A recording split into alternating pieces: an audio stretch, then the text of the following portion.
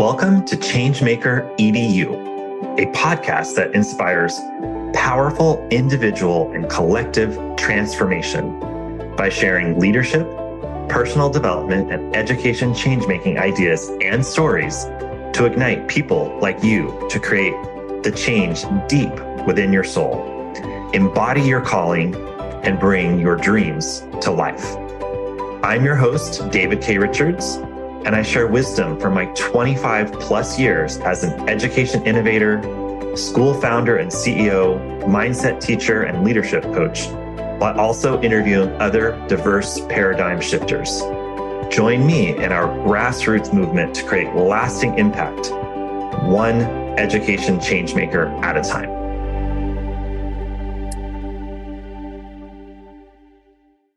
All right, welcome everyone.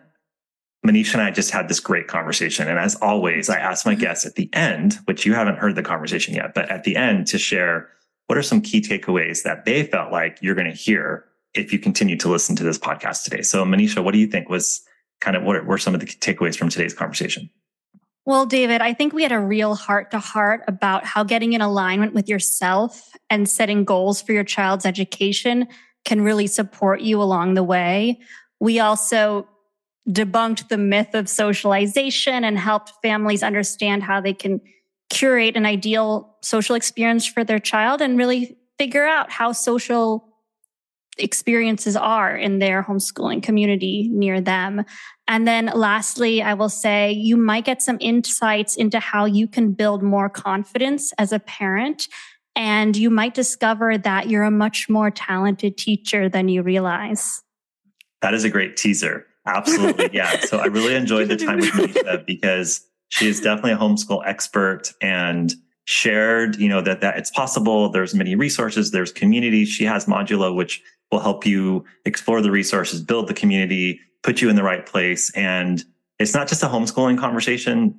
It's about education in general. It's about, like she said, parenting, confidence in you knowing that you're your child's best teacher and what do you believe is best for yourself and your family. So we cover a lot of really cool topics, and I think you'll learn a lot today. And it was really great having Manisha on. So thanks again, Manisha.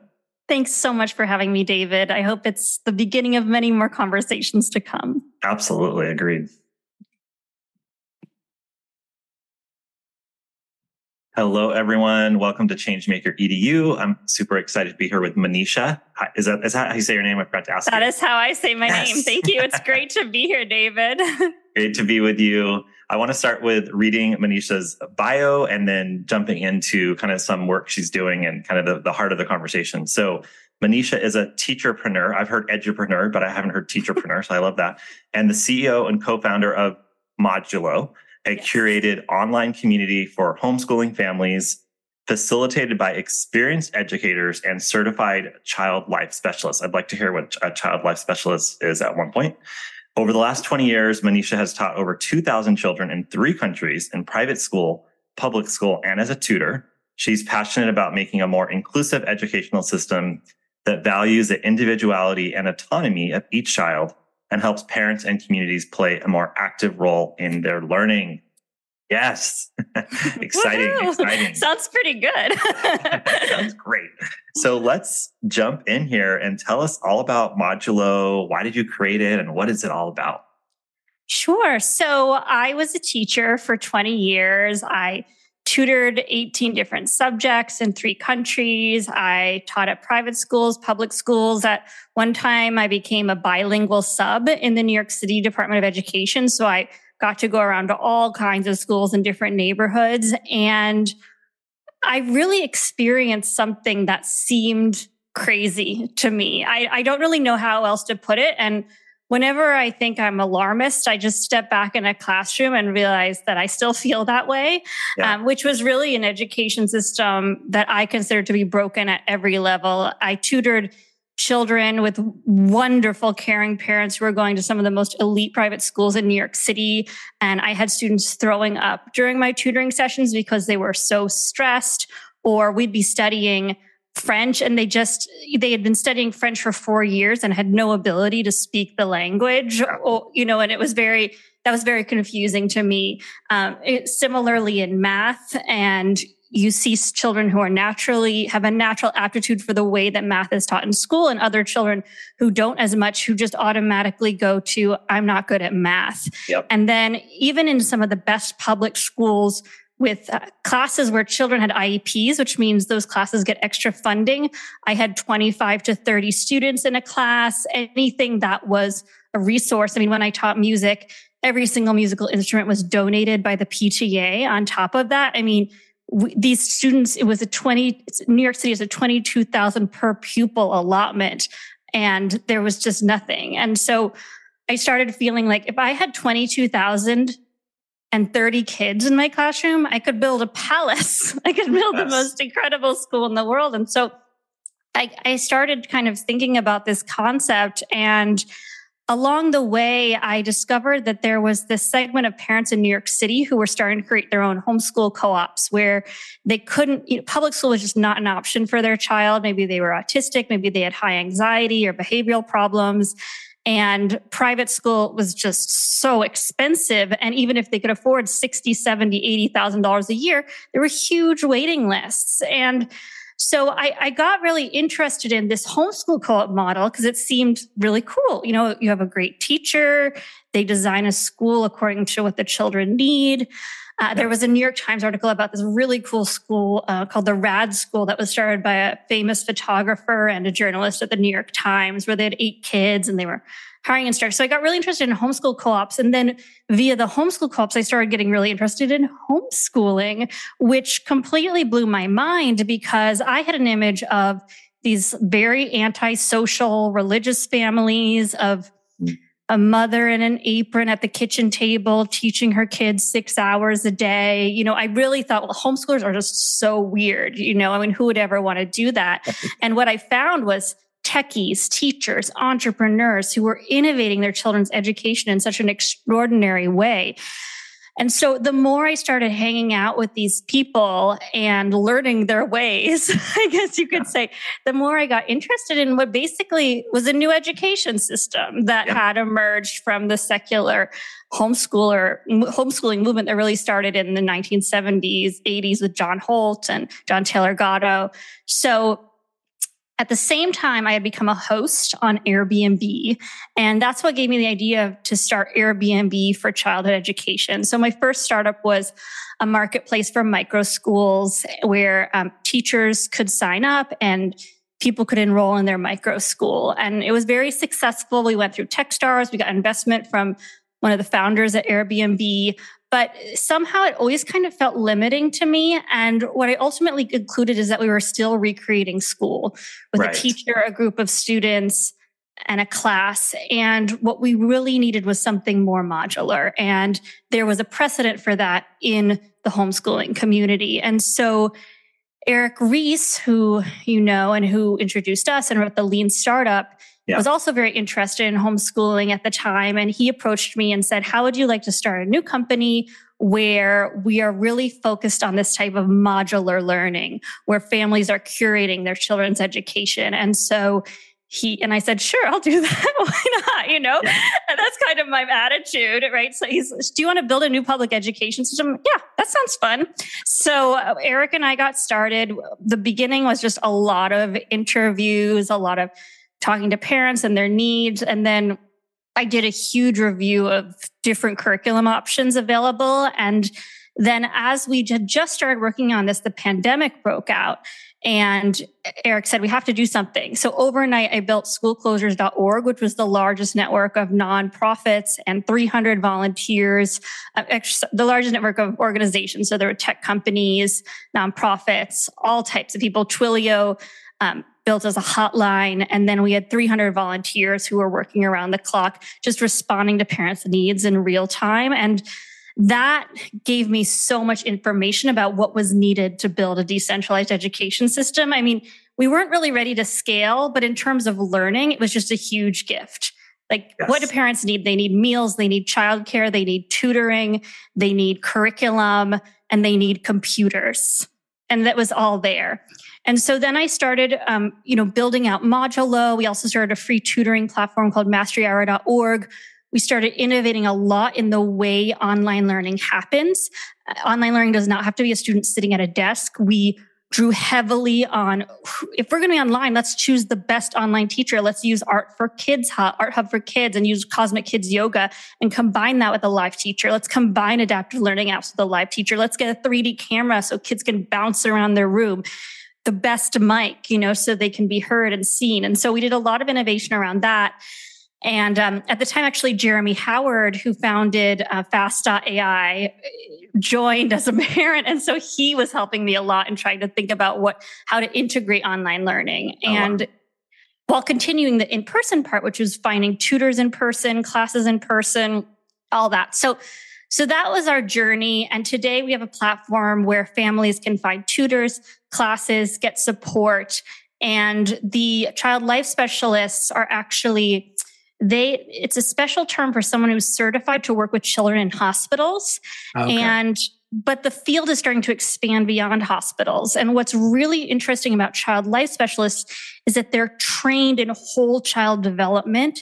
So they understand, they're teachers, they know how to teach, but they also understand every single developmental stage and how trauma impacts learning. And what's even better is they know how to communicate with all of a child's stakeholders, their parents, their teacher, et cetera. So I found them to be the ideal teacher of the future. Because right now, teachers are trained to help children memorize formulas and facts, but these teachers are really prepared to help children develop holistically. And, with a little nudging and support can also help students become self-directed learners. And so a lot of the work became, where's the resistance to self-directed learning, unlocking that and going from there. So that's what brought us to where we are today. That is an amazing story. You did it well in a short amount of time. Good. And I know I know when you ask these questions, I told her, I'm going to ask you this why question at the very beginning. But it really does get to the heart of what you're doing. And I didn't know all the details, and that's really cool. And we had met 3 or 4 years ago when I had talked to Eric Reese, and he was like, my kid's going to kindergarten, and he'd met me through Summit Public Schools. And he was kind of like, I know you guys are into the lean startup. And so you definitely need to talk with Manisha, but we had kind of lost touch. And I did see your schoolclosures.org and was super impressed by that. And I really love what you're talking about in terms of, if I think about what education needs to move to and from, or from and to, whatever, from and to, is that right now it's like this bureaucratic factory model system. And to your point of, I love to see innovators literally creating a different system, right? I feel like that's how we're going to change it. And I also really believe that it comes from the grassroots and the parents, and not the top down, but bottom up. And I feel like you're integrating all of those philosophies. Yes, absolutely. And I think it's really important to note that I did not develop this new education system. Homeschooling families developed this education system. And that's what's so cool is, we learn in product development that it's all about listening to your user and iterating. And these families said, okay, education isn't working for me. I'm going to make something that works for my child. And then they started collaborating with other people in their community, sharing information and support as their child evolved. And so it's just evolved into something amazing. And there are specific patterns. And, we talk a lot about school being designed to prepare children for jobs in factories. And that is true. And at the same time, I think there's a high level of awareness within the school system that it's not working, and efforts to bring in more project-based learning and such. But what I feel is the fundamental issue is not that it's preparing kids to work in factories, but that parents are outsourcing their children's education. They're outsourcing raising their child. And to me, that is the most insane, widely accepted idea that exists. And if you really think about it, for more than 1 minute, it just doesn't make sense. Why would I want someone else to raise my child? So, I started a school that's now kindergarten through 7th grade, doing a lot of things you mentioned, social emotional learning, project-based learning. And yesterday, I still advise the school. I don't work there anymore, but I'm on the email list, and I saw an email that was really powerful to that point. And it was, please copy the after-school program directors or teachers on your parent emails, because most of our kids are actually in this building more than they are with their parents. So to illustrate that point, this is a working class community. Kids are dropped off at, parents work 7 to 7 or 7 to 6, Sure. and so they drop off. When I was opening the school, to your point of asking your users, the number one thing every single parent said is, please ensure there's affordable childcare. Absolutely. Right. And so I did that. And now we have a school where the kids are dropped off at 7 a.m. and picked up at 6 p.m. Yeah. And then they see their parents from like 6 to 9. So no judgment on the parents, but to your point, that this is what we've widely accepted as it's normal to outsource our children. And like, I would like to think that our school is doing a better job, or at least philosophically trying to do a better job than a lot of schools. But regardless, we're still just saying we're going to outsource our children to strangers essentially and kind of cross our fingers. Yes. And I just want to emphasize, I have so much empathy for that. I mean, homeschooler, there are a lot of single moms who homeschool. And actually, I just interviewed Cheryl Field Smith, who's an expert on Black single mothers who are homeschooling. And the sacrifices that these mothers are making to homeschool their children is just wild. Yeah. And so I guess what I would say, there are a couple things that give me hope. I mean, first of all, the creative ways that these single mothers have found to homeschool their children, sharing childcare, doing remote work and having blocks where their children study and blocks where they work, after school activities. But then, some of them are even creating homeschool co-ops in their home and inviting other children.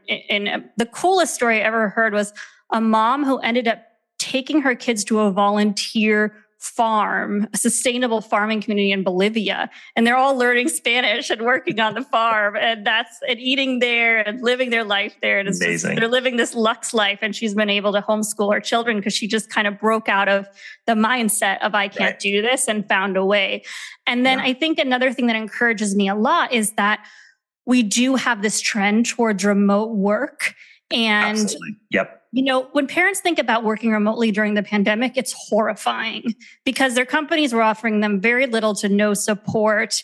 And they were trying to support kids who were doing online Zoom school, which required just tremendous efforts from the parents. Yes. But homeschooling looks quite different. You can get in a really nice routine with your child where they play or they hang out with a friend or they do their studies and you work and then you switch. And there are definitely jobs that are more conducive towards this. Some parents, they have a co-op they attend once a week and it's free. They just have to do one of the months and they just sit there with their laptops. And, and there are spaces like yours that are opening up where parents can work, which is also really nice. But, for sure, like we have a huge problem. I mean, there's no childcare during summer. There's no childcare after 3. There's no childcare. Parents have to get up ridiculously early. And I just say to parents, like, is school really giving you that great of childcare? Exactly. I don't know. Exactly. Yeah. And to your point, I mean, as someone who had my child in Zoom school, he wasn't at my school. We moved him right before the pandemic, which was probably not a great choice based on what happened. But anyway, my son and my daughter were in 2nd and 4th grade, and their Zoom school was a replica of what the teachers were doing throughout the day, more or less, which was like an hour of direct instruction on Zoom. Right. Never used a breakout group, never. And again, I'm not even criticizing the teachers because you and I were in the system. We were teachers. Oh, yeah. We respect them. What room do you have to change? None. Yeah, exactly. So it's like they're doing what they know best and they didn't know how to deal with it. So essentially we had 9 to 10 in the morning where the kids were on Zoom and they were bored to death. And my son just was like, I don't know why I'm going to this Zoom. And then they might have had an hour of like work to do, schoolwork. So we literally had like school for 2 hours a day max. And then the rest of the day we're like, we can't go anywhere. We can't do anything. So it was incredibly difficult. Mm-hmm. So I think that was the scary part of like, well, I can't homeschool. Look what happened during COVID, right? However, we also highlighted and amplified for parents that don't pay attention as closely as we are to say like, wow, that's a lot of time. What are the kids doing all day if they do 1 or 2 hours of Zoom a day during Zoom school? And started to make parents say like, hey, I'm not sure if I want to do this anymore. And to your point, I thought maybe homeschooling was kind of like affluent white parents, but I'm learning more and more that, or like the, more like conservative Christian parents, like the kind of stereotypes, but it sounds like that's changing. Yeah. Well, first of all, homeschoolers have never been richer or poorer than the general population. It's the same income level. That's a good fact. And the fastest growing homeschooling group is Black homeschoolers. It's the general homeschooling population has grown 3 times since pre-pandemic levels, and the Black homeschooling population has grown 5 times. Wow. And there's a full 16.1% of Black families that are homeschooling right now, which means if you talk to 6 Black families, one of them is going to be homeschooling their kids. And probably that's more in certain communities. So it's really quite something. Yeah. And so, okay. So I feel like I get a lot of phone calls saying, I want to homeschool my kids and I don't know what to do. So you pointed out the number one problem, which is we work in this box of 9 to 5 jobs, even though we're starting to move out of this and have more remote work. We're still working in this 9 to 5 kind of deal. So parents are like, how am I going to homeschool my kids? What do I do? And how am I even qualified to be teaching them? Right. Because I'm a parent. So what do you say to that question? Well, it's kind of 2 separate questions. How do I homeschool with a full-time job at the office, which is a whole topic in and of itself. And then I don't think I'm qualified to be a teacher, which is, let's start with that one. Okay. So first of all, the first thing here is confidence, right? Like, why don't you feel confident? You want to do this thing, but why don't you feel like you're good enough? Yeah. And that is a lifelong struggle. I mean, parents have been so conditioned by the school system to feel like they don't know best what's right for their child. And it can be very challenging to unravel all of that conditioning and start to imagine that perhaps you might know what's best for your child. And in fact, some of the best teachers that I know have actually told families in their classroom, especially parents of gifted children, that their child would be better off homeschooling. So that's something to keep in mind. So I think it's important to start with, I'm an entrepreneur. I'm a female entrepreneur. I started out as a non-technical female entrepreneur without a co-founder. I was having a lot of trouble with confidence. And one of my mentors, actually, it was Eric who told me, that ultimately, like a lot of people were saying, well, just fake it, like act confident on these investor calls. And I just that didn't really work for me. And so Eric said something, which was that ultimately confidence is about integrity, which is that you've thought really hard about your plan. You've weighed the pros and the cons of, school versus homeschooling. You've made an informed choice. You have a strategy. And you follow that strategy. Sometimes you're going to fail. That's a learning, and you work around that failing, and then you move ahead a little bit further. And so for me, I don't know, but might not impact other people, but that changed everything for me. So, I thought really hard for 2 years about building what company I wanted to build. I chose this. I have a certain skill set. There are other skills I don't have. And I used all the information I had at the time to make the best choice and make a plan. So I might be wrong, but I'm in alignment with myself. So to me, that's what confidence is.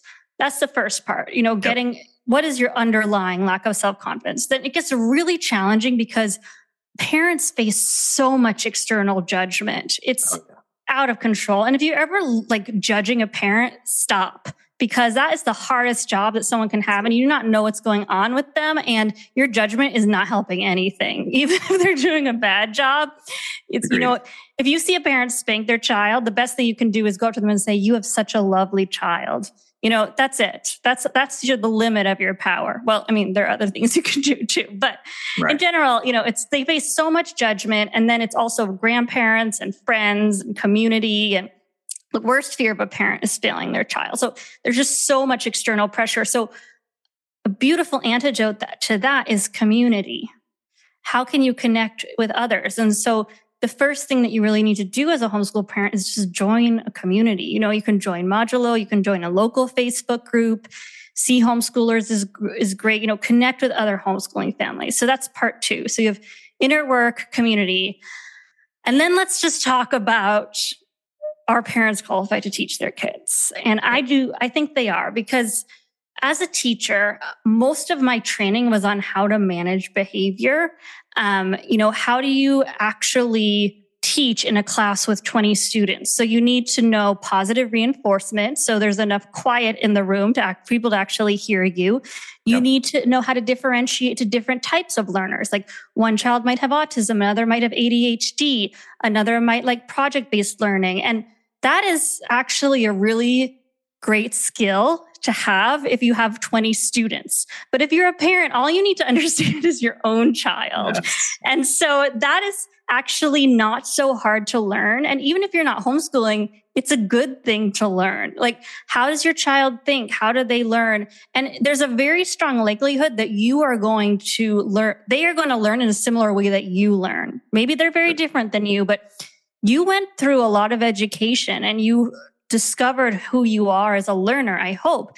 And it's very possible that your child learns similarly. And you are constantly watching them as they evolve. You can change constantly what you're doing. So you have just this huge advantage over a teacher. I mean, you really know your child better than anyone else.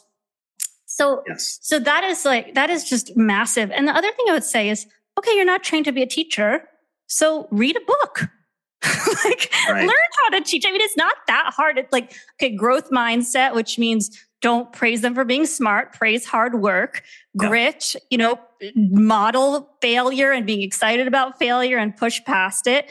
And then, if they're not, just different modalities, like if they are a hands-on learner, give them hands-on projects. If they learn visually, let them watch videos. If they are an auditory learner, bring in some podcasts. I mean, this stuff is pretty basic. I know I have one blog about teaching strategies. That's probably all you need, but then, it's good. I mean, even so, there's a great book that I make every parent read called How to Talk So Kids Can Learn. And it's just like, it's wonderful. If you're confused about how to communicate with your child, do that. So the other thing is that a lot of parents say, okay, but every time I try to help them with homework, we get in a fight. Right. This is a really, really common thing. So it's more complex than I'm going to make it out to be, but I would say it's really important to remember that when you're helping them with homework, you don't have any context for what went on in class. You're not choosing the curriculum. You are trying to teach a child a way of learning something that their teacher taught them, and you were not there. And naturally, the kid is going to be frustrated that you had no idea what's going on and you're teaching them in the wrong way. Right. So that solves a huge amount of issues. And then, so one more thing is that you get to choose the curriculum when you homeschool or supplement your children's learning. And at Modular, I built a free curriculum planner built on different child archetypes. And so if you find a curriculum that your child loves or a digital learning app, it becomes very easy to teach them. Like, there's so many tools and technologies that have emerged that are specifically designed for parents with no teacher training to teach their children at home. And then from there, all you really have to do is learn with your child. That's it. You don't have to teach them, just learn it together. If you're confused, go on YouTube, ask an expert. And modeling learning is probably going to be the best skill that you'll learn. Yeah. And you can continually ask for support along the way. You can ask for people in the Modular community, see homeschoolers, other friends, teachers.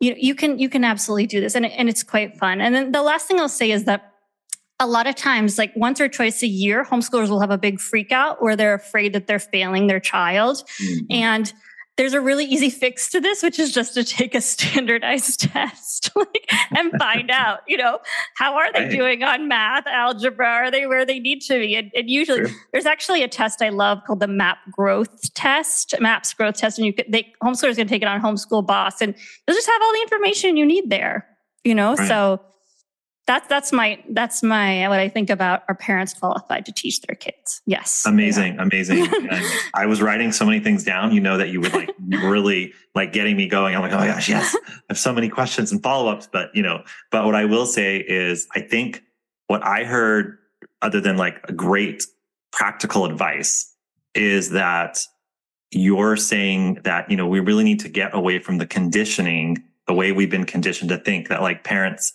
don't have the power and schools have all the power. And what I'm working on with Changemaker EDU is that we are building a program. This is kind of in the early stages, which I know you'll understand and appreciate. We're building a program where parents come to us, teachers, educators, that are like, we just know the system's not working for us, but we're not sure what to do.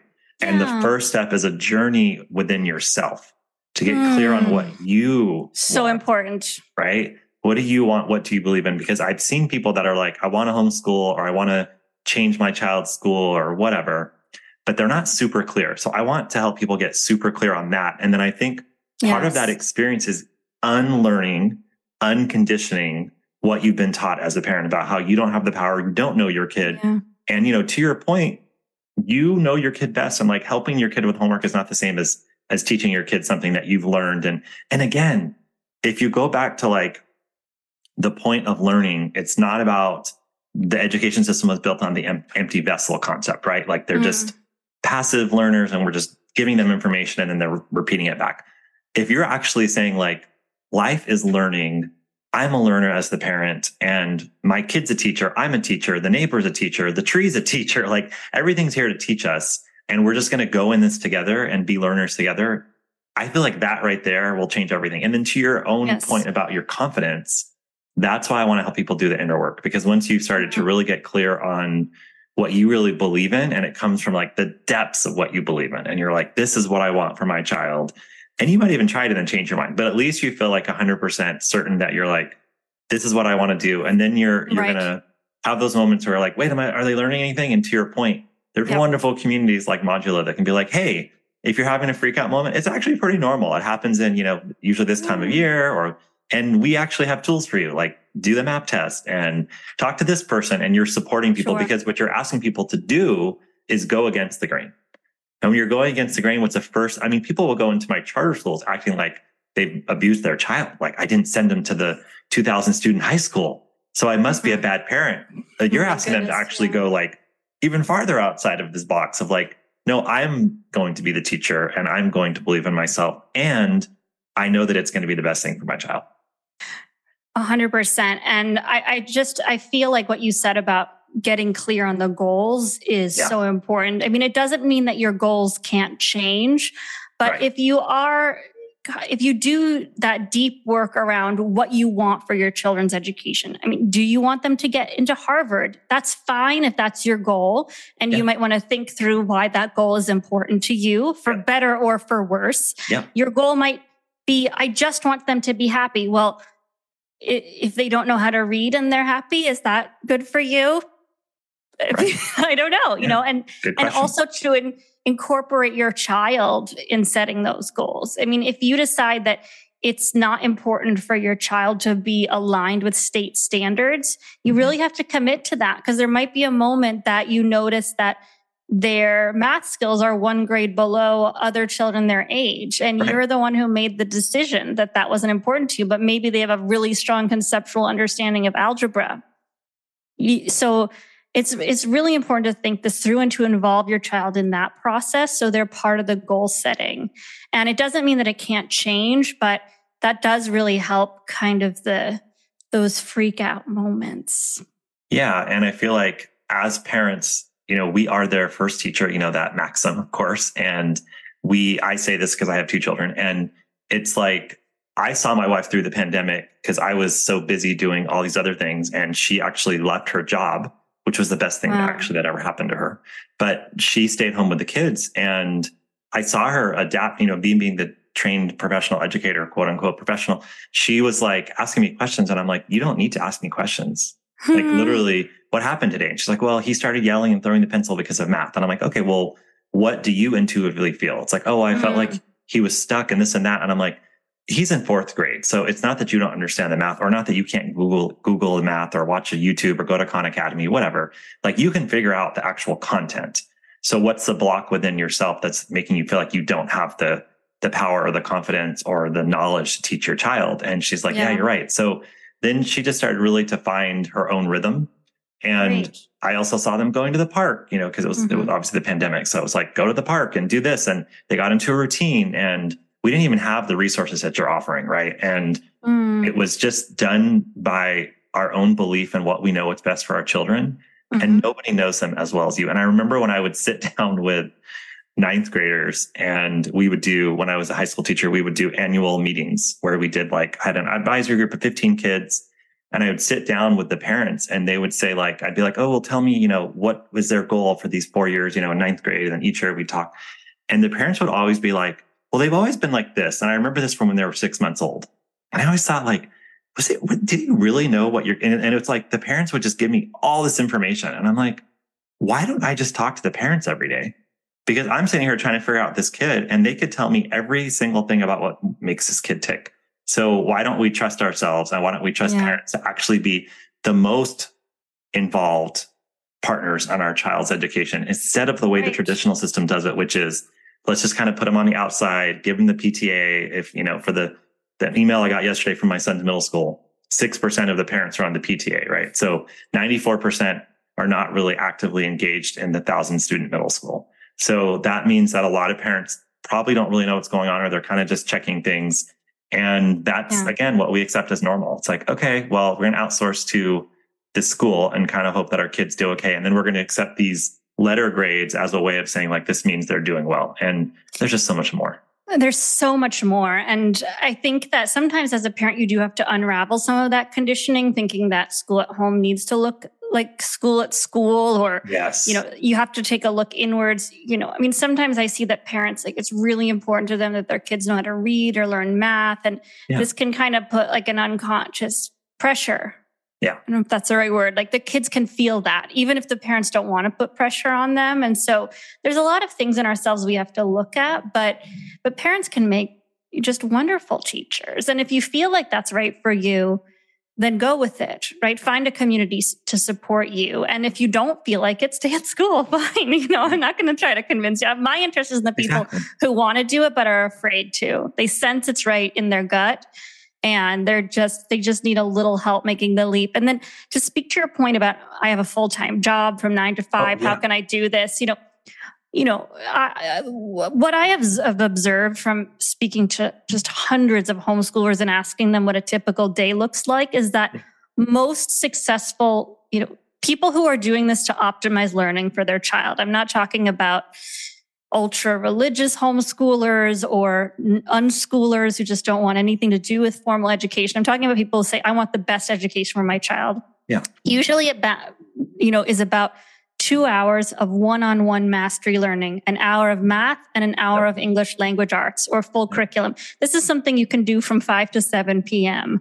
or 1 hour a day. And children can't really even focus for much longer than that on a really intense subject like math and English language arts. And the kids that I've seen have gone through the entire K through 8th grade math curriculum in 6 months with an hour of math a day. When you're learning at your own pace, and you don't have to be a math person or good at math, but just supporting your child learning, just in the same way you probably don't know second grade math if you went to a traditional public school, because they don't teach it very well. So if you sit there and you model your own frustration trying to learn something with your child as the way you teach, and you sit there every single day and you take a movement break, then you do English language arts, and then you just let them do whatever they want, whether that's playing outside, whether that's reading a ton of books, going to the library, whether that's watching a documentary with you, anything that you want to do. But if you have an hour of math and English language arts, you'll be fine. You'll be good. Yeah. I also remember before the pandemic when I was really starting to ask a lot of questions about this. And one of my friends was in Orange County, California, and she was telling me that there's a program where you can, there's like I don't even remember how it all works. You probably would understand it, but it's basically where homeschoolers can send their kids for certain hours, certain times a day for extracurriculars.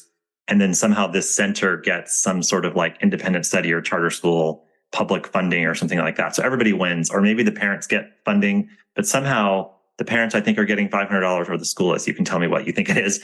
And essentially we're coming together as a community so that the kids can go and be in other places other than just sitting in their house. Are there models like that you're familiar with? Oh, totally. I mean, I know, for example, like there's some businesses popping up where homeschoolers can hang out, but there's so many homeschool co-ops, there's meetups in the park. I mean, there's just so many different homeschool activities going on all the time. Field trip days, forest school.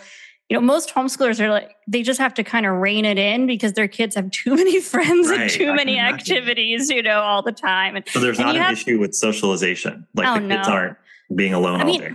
I should say yes and no, because as I mentioned before, it looks different for every family. So if you live in San Francisco where there's a lot of homeschoolers, you're going to have no problem just joining a group, or New York City, or, Los Angeles, for example. It's going to be, if you just go and attend a homeschooling meetup, you are set. And if you're curious about homeschooling, not sure if it's social, go on Facebook, search for, if you're secular homeschool, you might want to look for unschooling or secular homeschool. Say, hey, I'm the mom of a 9-year-old. Are there any meetups going on? There's a wonderful meetup on Fridays at a playground in San Francisco. You go to the meetup. You can also just go to a playground during the day. That's where homeschoolers tend to hang out, right? During a weekday. But yeah, just go to a meetup. There's tons of people. They're incredibly diverse, inclusive communities. There's a lot of families too who are Black or gay or trans who've been excluded from traditional schools. So they're just very ready to welcome people in. There's conservative Republicans. It's great. There's just so many activities going on all the time. There's a science professor who'll teach a science class. And there are these homeschool co-ops like Brooklyn Apple Academy in Brooklyn, where kids can go 1, 2, 3, or 4 days a week. Or you can just say, hey, I want a play date. If you're more introverted, I've seen parents who've set up a weekly board game night. So yes, it's highly social. There are a lot of advantages to homeschooling: socialization, mixed ages, parent supervision of the social interactions, etc. But if you live in the Bible Belt in a small town, you might have difficulty connecting with homeschoolers who share your values. Yes. If you live in a rural area, it might be hard for you to connect with other homeschoolers. And just in the same way, if you go to a big school that has cliques and bullying, your child might have a horrible socialization experience. So it's, you can't really compare.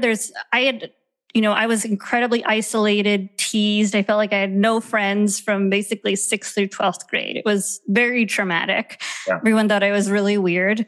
And, I know other people who loved high school and had tons of friends. So I don't think that I really discourage writing off homeschooling because they heard somewhere it wasn't social, or they met one person one time who seemed weird. And so they decided that all homeschoolers weren't social. that just doesn't even make sense.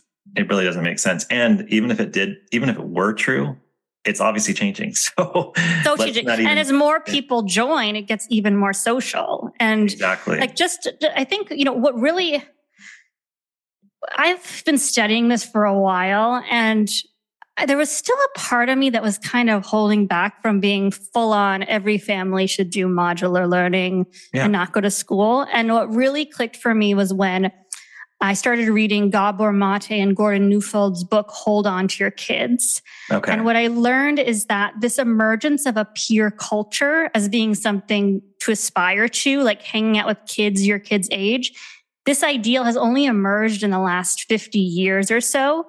And that actually, from what we know about how children develop healthy social skills, it really happens because a child has formed a secure attachment with their parent, that is the foundation that allows them to interact well with others in their life. Amen.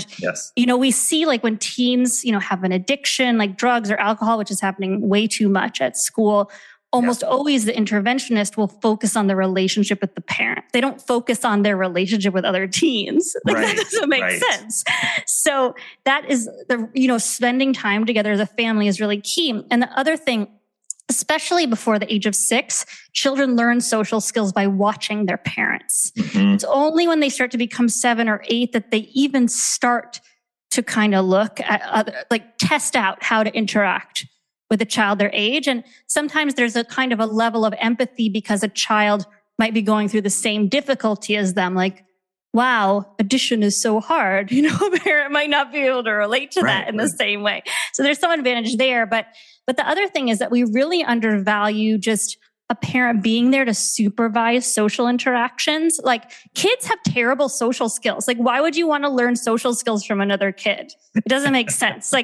Adults, I don't want to learn math from another kid. They don't know math very well. I want to learn math from someone who knows math better. And it's the same with social skills. Learn it from someone who has good social skills, or older kids and parents. And so So the final piece is that in school, there's very little adult supervision. And one thing that I just can't stand is when people say like kids need to be teased in order to learn how to stand up for themselves. That is just untrue. That is not how kids learn how to stand up for themselves. They learn because maybe someone teased them. They talk to a parent and the parent says, when someone teases you, you say, I don't like that, and if a kid hits another kid, that's not going to be effective. That's not a tool that you can use in your adult life. And so having parents around to navigate these social relationships is just so great for developing social skills. And, personally, I just find some of these homeschoolers to be the most articulate, self-possessed, incredible people. They're just so at ease talking with adults and other kids. And it's really amazing. And that's been my experience too. And whenever I would have kids when I was a teacher and in my current school that come from homeschooling, they're always the most like confident and curious and engaged and kind of like looking around like, what is going on here? Right. And I'm the last person to want to sugarcoat it. I don't want to say, wow, homeschooling is so amazing and school is so terrible. But honestly, most people don't even try. They don't even take that step of checking out a local, homeschooling group. They just say, oh, it's not social. Just try, look, see what's going on.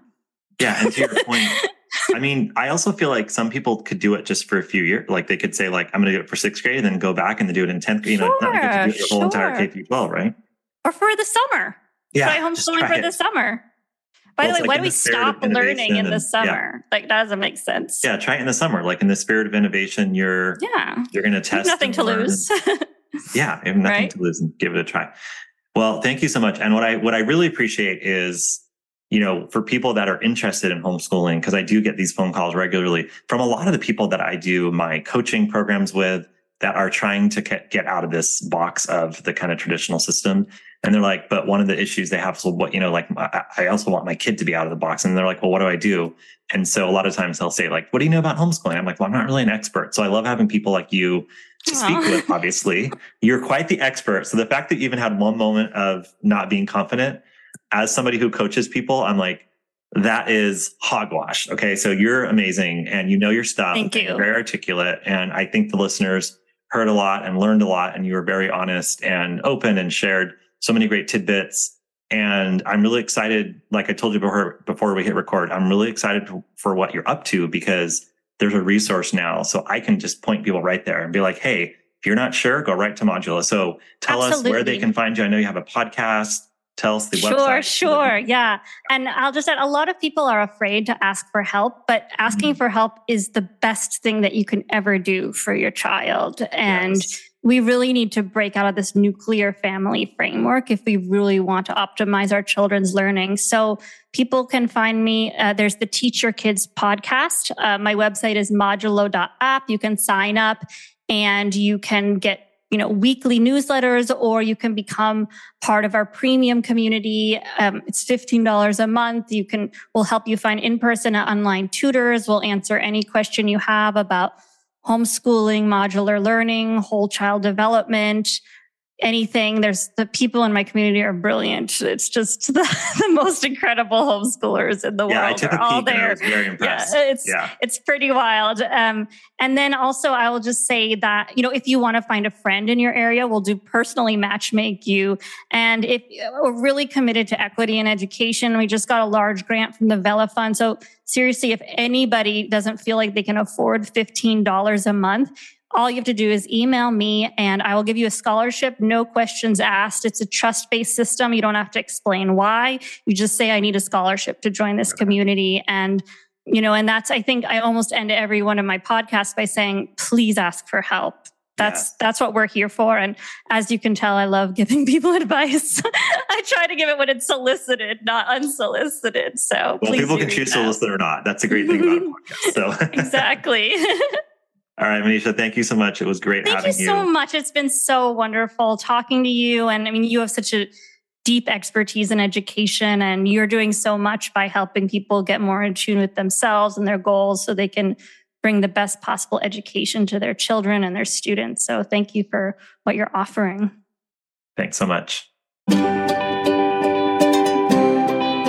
Thank you for listening to the Changemaker EDU podcast. Every guest and listener is a valued part of this co-creation. We're honored that you listen, and we hope that this helped you in some small or big way today. This is a community and a movement, and without you, it wouldn't be possible. If you want to learn more about me, go to davidkrichards.com. And as always, if you're so moved, please rate and review the podcast. And finally, our greatest compliment is when you share an episode with someone who you believe will benefit from the message.